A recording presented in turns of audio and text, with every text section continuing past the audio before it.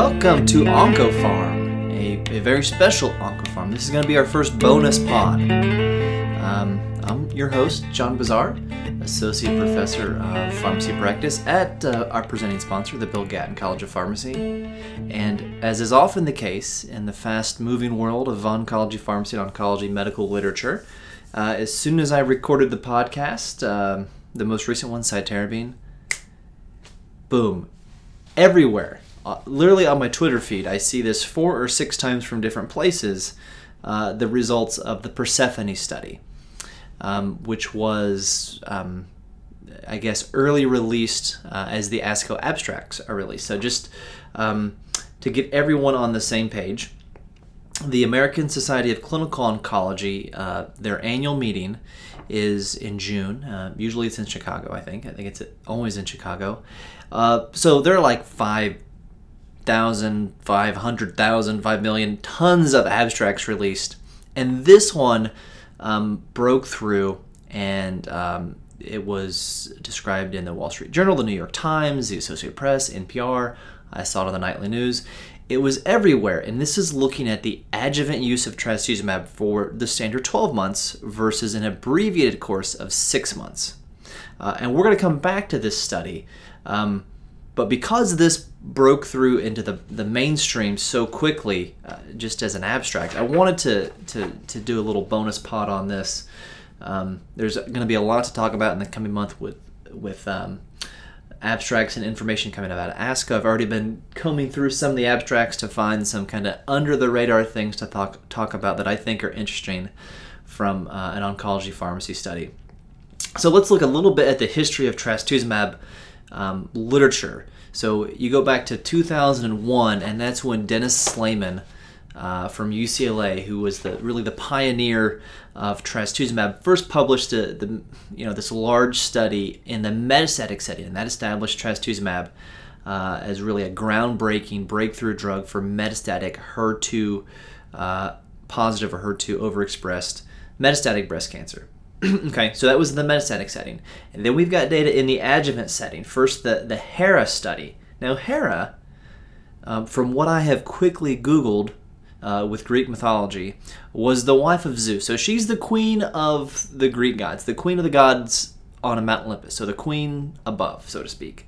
So the Hera study was looking at 1 year of adjuvant trastuzumab plus standard chemo versus observation. There was also a versus 2 years endpoint, or 2 years of trastuzumab arm as well, but that wasn't published in 2005.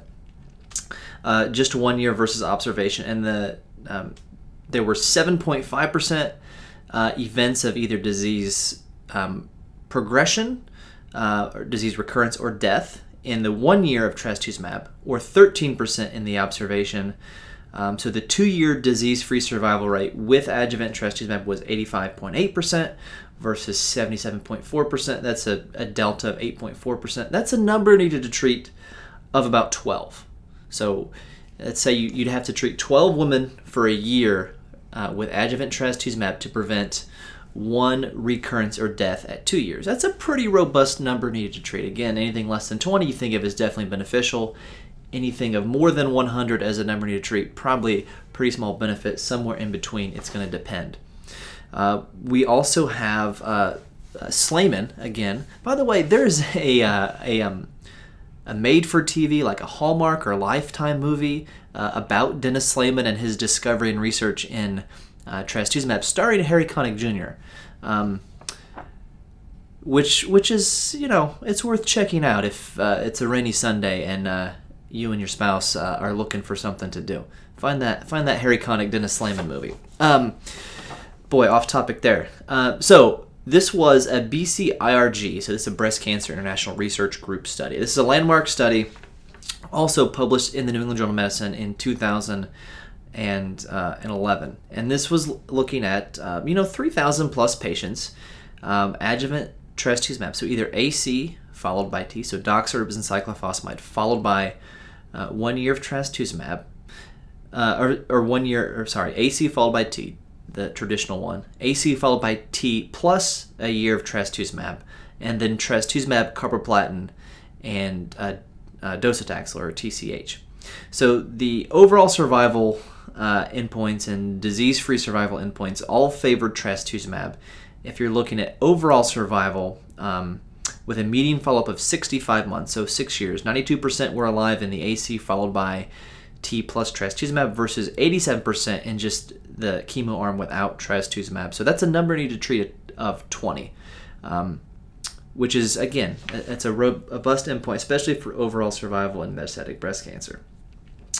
Now, in 2013, in Lancet, we get the full publication of the HERA results, and this is looking at 1 versus 2 years, or at least the first publication of 1 versus 2 years of trastuzumab. So this is there were, again, 3,000 plus patients, 1,552 in one arm, 1,553 in the other, and there were exactly 367 deaths or disease recurrence events in each arm. So there was absolutely no difference between 1 year of adjuvant trastuzumab or 2 years. And then there's also an 11-year follow-up study published in Lancet in 2017 showing basically the same thing, although a lot of, like half the patients in the HERA study on observation crossed over to adjuvant trastuzumab.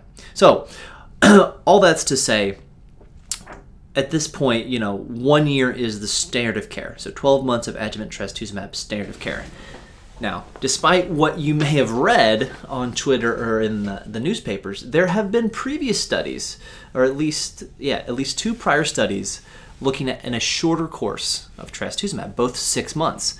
So there is a HORG, H-O-R-G. The H stands for Hellenic. So this is a Greek study, and this is by Mavroudis D. et al. Annals of Oncology in 2015. Small study, only 480 patients, looking at dose-dense FEC with GCSF support, followed by dose-dense docetaxel with GCSF support plus trastuzumab, so a different chemotherapy regimen than is used in the United States. So looking at relapse rates, 11.7% had disease recurrence in the 6-month group versus 7.1% in the 12-month group, so that was statistically significant, favoring the longer 1 year adjuvant trastuzumab. And then the 3-year disease-free survival rate was only 93.3% in the 6-month group versus 95.7% in the 1 year group. So again, a tiny bit of evidence also saying 1 year is the standard. There's the PHARE study, P-H-A-R-E, which is a French study, larger than the HORG study. This is 3,000 plus patients at a median follow-up of 42.5 months, so 3.5 years. 2-year disease-free survival rates again favored the longer trastuzumab treatment, so 12 months. The 2-year disease-free survival rate was 93.8% versus 91.1% in the 6-month group, and that was statistically significant. Hazard ratio of 1.28 with a confidence interval of 1.05 to 1.56. So we've had some investigation of using trastuzumab for less than a year that had not been shown to be effective. In fact, had been shown to be detrimental in these women. Well, this brings us to Persephone, who, again, based on a quick Google search, was the wife of Hades. So and Hades was, I guess, the king or the ruler of the underworld. So if Hera was queen of above, then I guess Persephone was queen of below. So there may be some philosophical meaning behind the naming of the studies. I'll let you do that. So Persephone, this is abstract number 506. So you could probably just Google ASCO abstract 2018 506 and you can find this.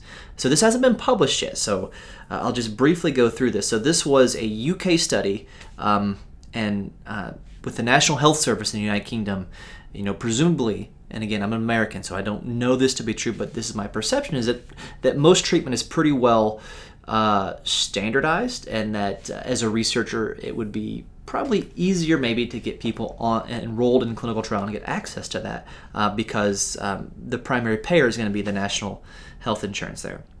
So this would have been UK patients that were HER2 positive and early breast cancer were eligible.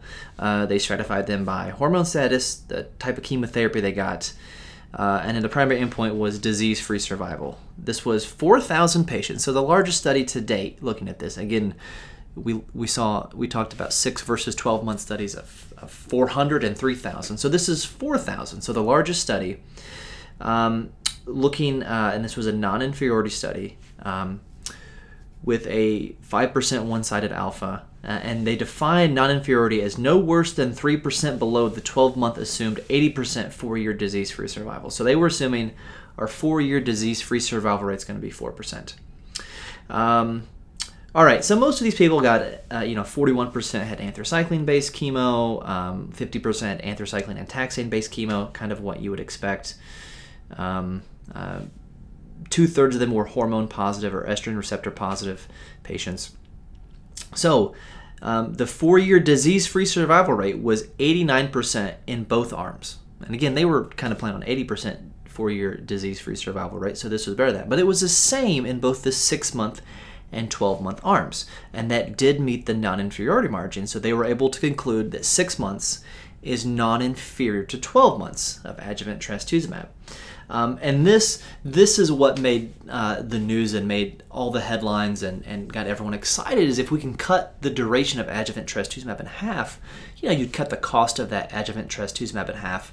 They also cite a lower risk of cardiovascular toxicity, so 4% with the 6-month group versus 8% with the longer group.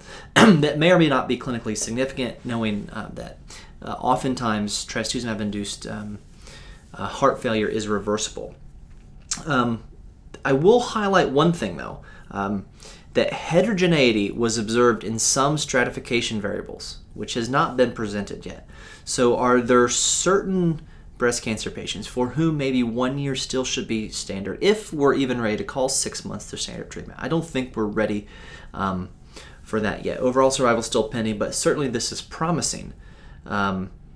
And, it'll be interesting to see the full results of this when this is presented, and hopefully we can get some more information beyond just what we see here, particularly with regards to patient risk. I don't think nodal status is presented here as well, Oncotype, DX score, things along that nature. So still early to say that I think 6 months would be a standard of care, but that may be coming as we see this coming forward. So that's the bonus pod, Persephone. And again, as I mentioned, in the coming weeks, we'll have a little bit of a deep dive into some of the lesser, the types of abstracts in ASCO for the annual meeting that would be interest to me, a little under the radar stuff. Already found some interesting things that I look forward to sharing with you. And, it's a rainy weekend, so maybe you get a bonus pod to listen to during the weekend. So I hope to see you all a little bit further down the road. Thank